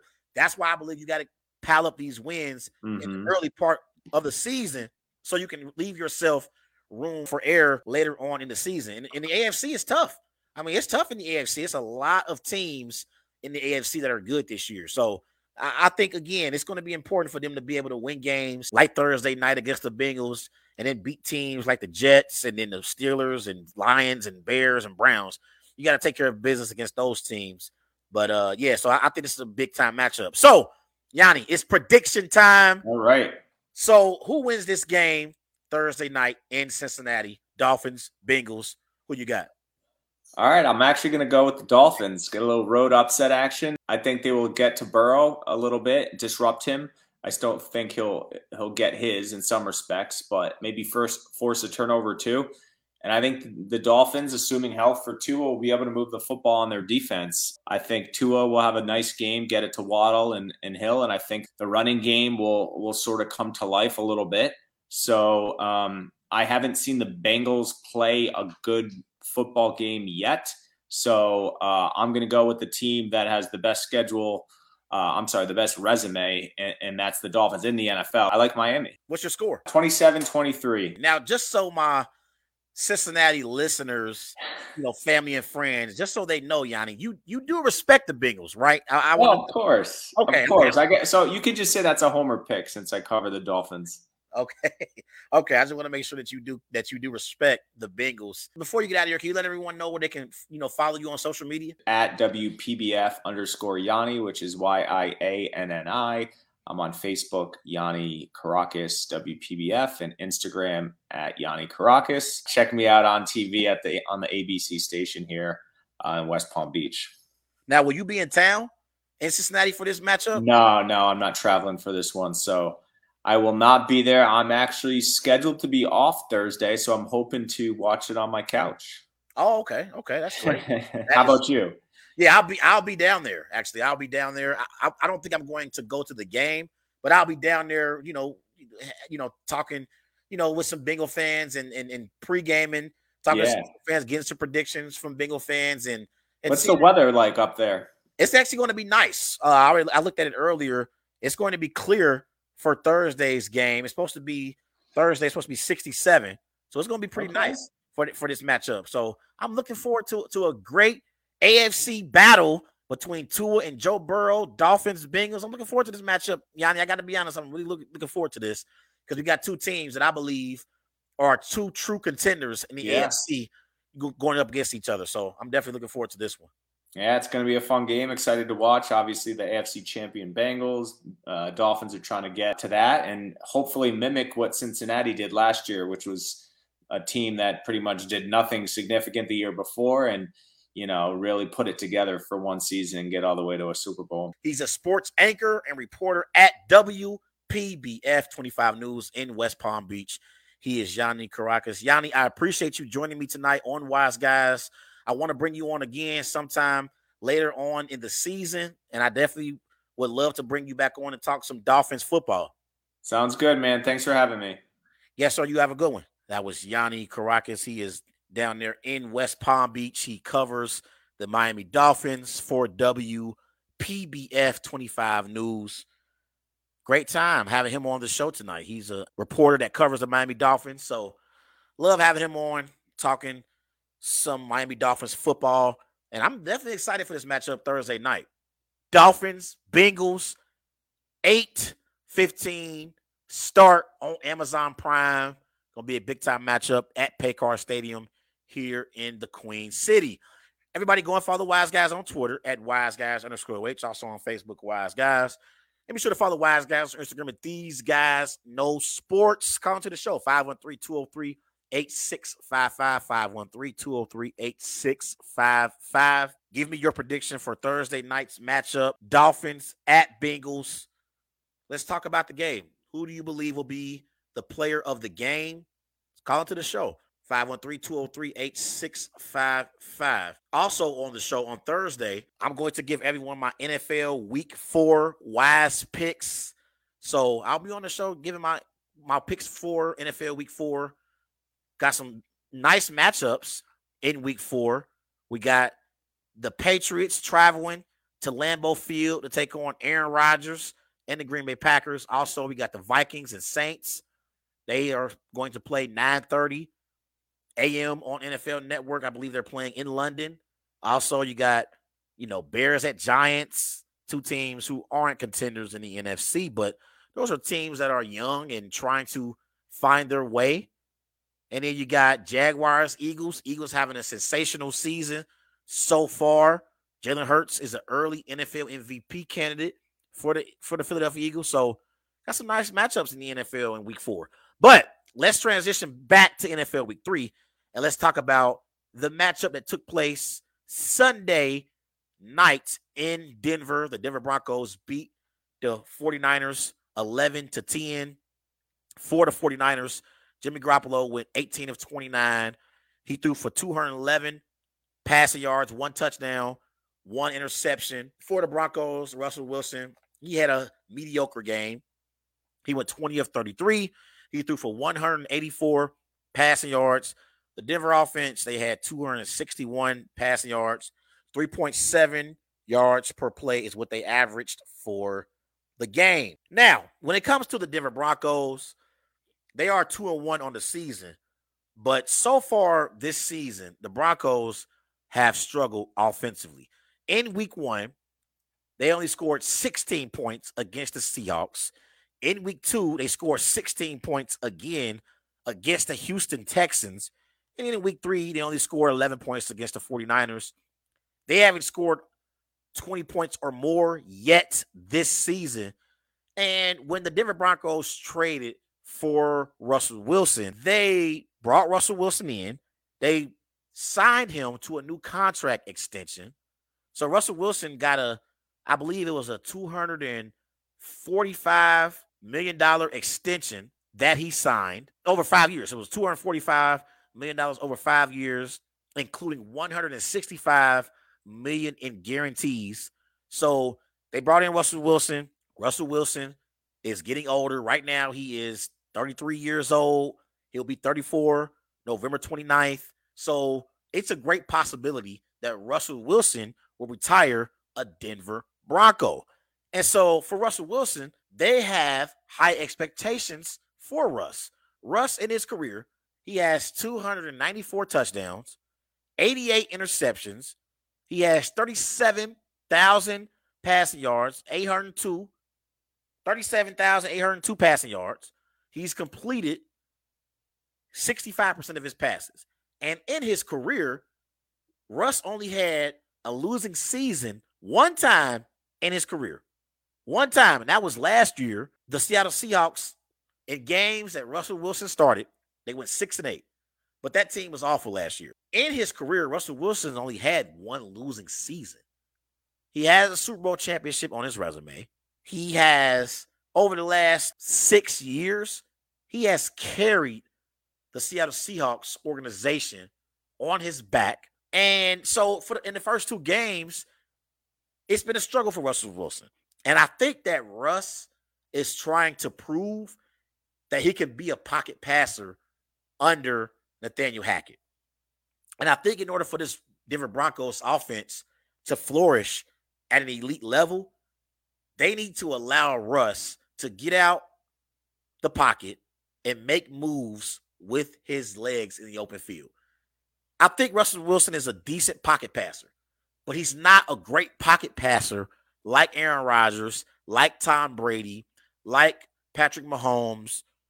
I think in order for Russ to be successful and at his best, I think you need to open up the offense and allow Russ to cook and get on the edges and make plays in the open field as a mobile quarterback.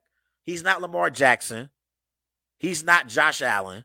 But I think Russ can make plays on the move, and I believe he's a better passer on the move than he is in the pocket. So I think Nathaniel Hackett needs to open up this offense for Russ, allow him to get out on the edges, and not just sit in the pocket. I think in the first 3 weeks of the season, Russ has just been sitting in the pocket, trying to throw the ball down the field in the pocket. I think in order for him to be successful and at his best, he needs to get out on the edges and try to make plays in the open field for the Denver Broncos offense to flourish at an elite level. I thought in this game against the 49ers, I thought in the fourth quarter, when Russ had to have a drive for the Broncos to win this game, I thought on the possession in the fourth quarter, when the Broncos scored, I thought Russ did a great job in the fourth quarter on that last possession, getting on outside on the edges and making plays with his legs. So I thought that was key. I thought that was key in this game. So I thought, and I think moving forward, I think Nathaniel Hackett needs to do a better job of making sure Russ can make throws on the run outside of the pocket. He's decent at throwing the ball in the pocket, but he's not elite at throwing the ball in the pocket. Also, looking at this game, I look at this Denver Broncos rushing attack. In this game, they had over 100 yards rushing, and Melvin Gordon had 12 carries for 26 yards. He had 1 touchdown. Javonte Williams, he had 15 carries for 58 yards, averaged close to 4 yards per carry. I think if your offense is struggling to score points, I think one of the ways for your offense to get into a rhythm is to establish the rushing attack with Javonte Williams and Melvin Gordon. I think that would take some pressure off of Russell Wilson and that passing attack with Courtland Sutton and Jerry Jeudy. So I think it's going to be key for Nathaniel Hackett to make sure that he's consistent with the running game and establishing the rushing attack for this Broncos offense. Javonte Williams and Melvin Gordon, I believe they are the keys for this Broncos offense to be successful. They did have over 100 yards rushing in this game, and I think that's going to be key for the Broncos moving forward. In week 2, that Broncos offense, they had 149 rushing yards against the Texans. And then in week 1, they had 103 rushing yards. So they've had over 100 yards rushing in the first 3 games of the season. I think that's a recipe for success for this Broncos offense to continue to flourish at an elite level. Don't get pass happy with Russell Wilson. I know Russ got all the money. I know Russ has Sierra as his wife. But the key for this Broncos offense to be successful is running the football with Javonte Williams and Melvin Gordon. I think the Broncos passing attack will feed off of their running backs' production in this offense. And I think that's how they're going to be successful. So in Seattle, Russ had the luxury of handing the football off to Marshawn Lynch for majority of his career. And I thought that helped Russ run the offense effectively in Seattle. I think that's going to be the same recipe for Russ in Denver. Javonte Williams and Melvin Gordon will help Russ in this offense play at an elite level. You got an elite quarterback in Russell Wilson. A lot of times, young coaches, they want their team to feed off of their elite quarterback. But I think for this Broncos offense to be successful, they have to feed off their rushing attack with Gordon and Williams, not Russell Wilson. It's easy to get caught up in the mix when you got an elite quarterback like Russ on your team because the Broncos, they haven't had an elite quarterback since Peyton Manning. I mean, they've had Brock Osweiler, Teddy Bridgewater, Drew Lock. They haven't had a true elite quarterback since Peyton Manning. So I understand if you're the Broncos organization, a head coach in his first year like Nathaniel Hackett, John Elway's in that organization as well. I understand that you might get pass happy and want to utilize Russell Wilson because you haven't had an elite quarterback to utilize since Peyton Manning. But you got to stay consistent with the running game. So that's going to be key for that Broncos offense. Now, watching this game for the 49ers and 49ers fans, to me, after watching this game proved to me why Kyle Shanahan and John Lynch chose Trey Lance over Jimmy Garoppolo at the beginning of the season. Watching this game alone told me that's why they chose Trey Lance over Jimmy G. There were two plays in this game where I said 49ers can't win a Super Bowl with Jimmy Garoppolo as their quarterback. In this game, Jimmy Garoppolo had a Dan Orlovsky moment where the Broncos, they were deep in their own territory, and they were running a play where Garoppolo drops back to pass, and his back foot steps on the white paint. Safety for the 49ers. 2 points awarded to the Broncos. That was a key pivotal play in this game. Then, in the fourth quarter, the 49ers, they were driving down the field. They had a chance to get into field goal range for Robbie Gould and kick a game-winning walk-off field goal. They would have won the game 13-11, and Jimmy Garoppolo throws a late-game interception intended for Deebo Samuel, and the Broncos ultimately won the game. I thought that was a turning point in the game. Even despite the safety that Jimmy G gave up, the 49ers still had an opportunity to win the game, but he threw an interception before their last possession, and that ultimately ended the game because they did get the ball back, but they were deep in their own territory at that point in the game. The clock was running out. They didn't have much time to make anything happen. And you look at the statistics for this game. The 49ers, they had more passing yards than the Broncos. They had more total yards than the Broncos. But the difference in the game was Russell Wilson made a play for his team late in the fourth quarter, and Jimmy Garoppolo showed once again why he is not the quarterback that you can win a Super Bowl with. He showed it again. We've seen this time and time again. We saw it in the Super Bowl a few years ago.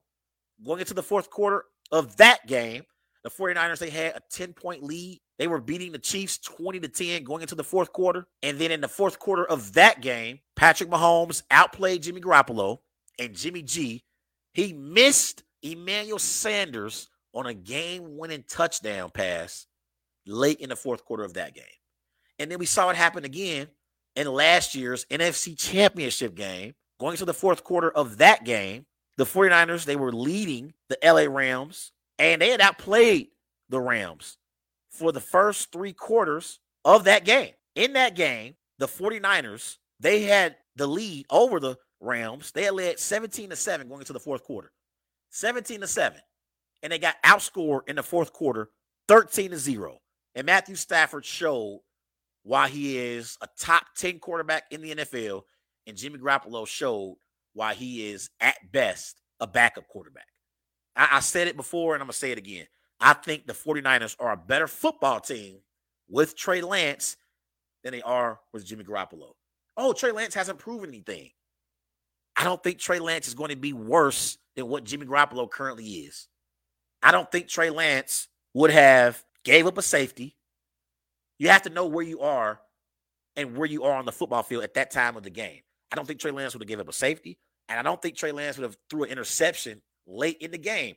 Now, even if he does, Trey Lance is young, and his upside, to me, is better than what Jimmy G currently is at. I think Trey Lance's ceiling is higher as a quarterback than where Jimmy G is currently at right now. I think Jimmy Garoppolo has maxed out as a quarterback, and I don't believe he's going to get any better. I really, really don't. I think he is at his best, and this is what the 49ers have. So all those people that were saying that the 49ers are in a better position now with Trey Lance going down with a season-ending ankle injury, all those people that said the 49ers are in a better position now with Jimmy Garoppolo than they were with Trey Lance, now they're going to get a glimpse of what the 49ers have been over the last few years. We know from top to bottom, the 49ers have one of the best teams in the NFL. They have one of the most complete teams in the NFL. The one question that we have about the 49ers is whether or not Jimmy Garoppolo was going to mess it up. You got Deebo Samuel, a top 10 receiver in the NFL. You got George Kittle, top 2 tight end in the NFL. You got Kyle Shanahan, an elite play caller and head coach in the NFL. Defensively, you got Fred Warner. You got Arik Armstead. You got Nick Bosa as well.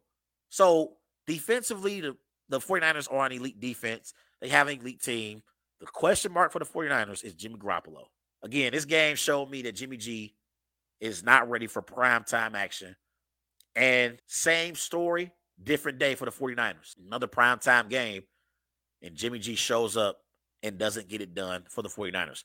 Call to the show, 513-203-8655, 513-203-8655. Give me your thoughts on the Broncos-49ers matchup that took place Sunday night in Denver. Let's transition to the last topic of the night. It is the Pittsburgh Steelers. As the Pittsburgh Steelers, they failed to 1-2 after losing last Thursday night to the Cleveland Browns, 29-10. For the Steelers, Mitchell Trubisky, he went 20 of 32. He threw for 207 passing yards. Mike Tomlin says he's not ready to make a quarterback change. So everyone's talking about the Pittsburgh Steelers and whether or not they should make a quarterback change from Mitchell Trubisky to Kenny Pickett. And I'm of the belief that if you are Mike Tomlin and the Pittsburgh Steelers, it's time to make a quarterback change. I think coming into the season, the Pittsburgh Steelers, they brought in Mitchell Trubisky, and I believe that Mike Tomlin promised Mitchell Trubisky that he's going to give him an opportunity to prove that he can be a starter again in the NFL. And Mike Tomlin is a man of his word. He's a head coach in the NFL that's well respected by players. I think Mike Tomlin, even in training camp and in the preseason, he wanted to start Kenny Pickett, but he promised Mitchell Trubisky an opportunity to start and resurrect his career and show that he could be a quality starter in the NFL. Because you look at this Steelers team, they drafted Kenny Pickett out of Pittsburgh. So once they drafted Kenny Pickett, the belief was this was going to be Kenny Pickett's team moving forward. He was going to be given the franchise, and they were going to be led by Kenny Pickett. They decided to bring in Mitchell Trubisky. And remember, Mitchell Trubisky last year, he was a backup in Buffalo. He backed up Josh Allen last year, and he had started 4 previous years in Chicago. And in Chicago, he had 64 touchdowns, 38 interceptions, 10,000 passing yards for his career in Chicago. But he was inconsistent, and he could make plays with his legs. He's a mobile quarterback, but he's not your traditional pocket passer who can make plays and be your franchise quarterback. He's not a quarterback that you can build your team around. That's not Mitchell Trubisky. So I thought that Mike Tomlin, going into the season, he promised Trubisky he promised him an opportunity to start and lead this football team. And so far, the Pittsburgh Steelers offense, they've been awful. They've averaged 16 points per game. That's ranked 24th in the NFL. They've averaged 273 yards per game. That's ranked 28th in the NFL. They've averaged 4.7 yards per play. That's ranked 28th in the NFL. They've averaged 24 minutes time of possession per game. That's ranked 30th in the NFL. So Mitchell Trubisky so far this season, he hasn't been impressive. He got 2 touchdowns, 1 interception, 569 passing yards. He's completed 60% of his passes. This Pittsburgh Steelers offense is hurting right now because they do not have a reliable quarterback to throw the football to. You got elite weapons in Chase Claypool, George Pickens, Deontay Johnson. They got elite weapons to throw the ball to. Deontay Johnson, Chase Claypool, George Pickens, and then you got a nice running back in Najee Harris. Why is this Steelers offense struggling the way that they are so far this season? The answer is Mitchell Trubisky. If nothing else, you bring in the rookie in Kenny Pickett, see what he's got, see if he can perform at a high level. Of course, he's going to make mistakes. He's a rookie. All rookies make mistakes. But bring Kenny Pickett in. He can gain some experience as the year goes along. And then you'll have your franchise quarterback to build your team around as the years go along. I think the Steelers are wasting time with Mitchell Trubisky as their quarterback. They're wasting time. You look at Kenny Pickett's career in college. He played for the Pittsburgh Panthers in the AAC. For his career, Pickett had 81 touchdowns, 32 interceptions. He completed 62% of his passes. He had 12,303 passing yards in his career. I think if you are Mike Tomlin, you make the change at quarterback and you give Pickett a chance to start for your football team. I think the unknown is a better option for the Steelers than what they have right now currently with Mitchell Trubisky. I think with Mitchell Trubisky, you have a ceiling. We don't know what the ceiling is right now for Kenny Pickett. So bring in the rookie quarterback. He already played in that area because he went to the University of Pittsburgh. He's played in that stadium, formerly known as Heinz Field. It's now called Steelers Stadium. I still call it Heinz Field. He has history and experience playing at Heinz Field. So I don't believe that it's going to be too much for Kenny Pickett. I think he can handle the responsibilities as the starting quarterback of the Pittsburgh Steelers. I know they've had some greats at the quarterback position in Terry Bradshaw, in Ben Roethlisberger. So Kenny Pickett has some big shoes to fill. But we know Mitchell Trubisky is not going to fill those shoes. And I think your offense is limited with Mitchell Trubisky at quarterback. And I think the unknown and the upside with Kenny Pickett is better than what you currently have with Mitchell Trubisky. So I think they have to make a change at quarterback. I think this Steelers team is not a playoff team. I said that at the beginning of the season. I don't think they're a playoff team. You look at their schedule. This week, they are home against the Jets. That could be a game where you can bring in Kenny Pickett because he's going up against the Jets. You can learn going up against the Jets. Jets, they're now lead defense. That's a terrible defense. You can learn if you're a Kenny Pickett going up against the New York Jets. It'll be a great first game to start Kenny Pickett. Now, week 5, they had the Bills. That's a loss. That's a loss with Mitchell Trubisky or Kenny Pickett. No matter who at quarterback. Week 6, they're home against the Buccaneers. That's a loss. No matter who's at quarterback. Then week 7, they're at Miami. That's a loss. So they'll lose to the Bills, Buccaneers, and Dolphins, and Eagles. They got the Eagles week 8 too. All 3 of those games are losses, or 4. All 4 of those games are losses for the Pittsburgh Steelers. Bills, Bucks, Dolphins, Eagles. Steelers will lose all 4 of those games, no matter who's at quarterback, if it's Mitchell Trubisky or Kenny Pickett. But at least with Kenny Pickett, he can gain some experience. What do you have to lose at this point? Because with Mitchell Trubisky, let's just assume they beat the Jets. So they improved to 2-2 on the season. They're going to lose the next 4. So they'll be 2-6 heading into their bye week in week 9. Steelers will be 2-6. I'm saying it right now tonight, Tuesday, September the 27th. Going into week 9, the Pittsburgh Steelers are going to be 2-6. They'll probably beat the Jets this weekend in Pittsburgh, but they'll lose to the Bills, Buccaneers, Dolphins, and Eagles. So they'll be 2-6 going into their bye week. Maybe you bring Kenny Pickett in after that, after the bye week, but you're already 2-6. The team's already checked out on you. The team knows we're not going to the playoffs. You got elite weapons in Chase Claypool, in Johnson, in Pickens. So why would you not make this change now so Pickett can develop some chemistry with his 3 receivers who are very good? I love the Steelers receiving core. Devontae Johnson, George Pickens, Chase Claypool, and then at tight end, you got Pat Freiermuth as well, who's a reliable target at tight end. So I like the Steelers' weapons that they have on their team. So I think you have nothing to lose if you bring in the rookie and Kenny Pickett. Now, when it comes to my expectations for the Steelers the rest of the season, Steelers are not a playoff team in the AFC. I said it before, and I'm going to say it again.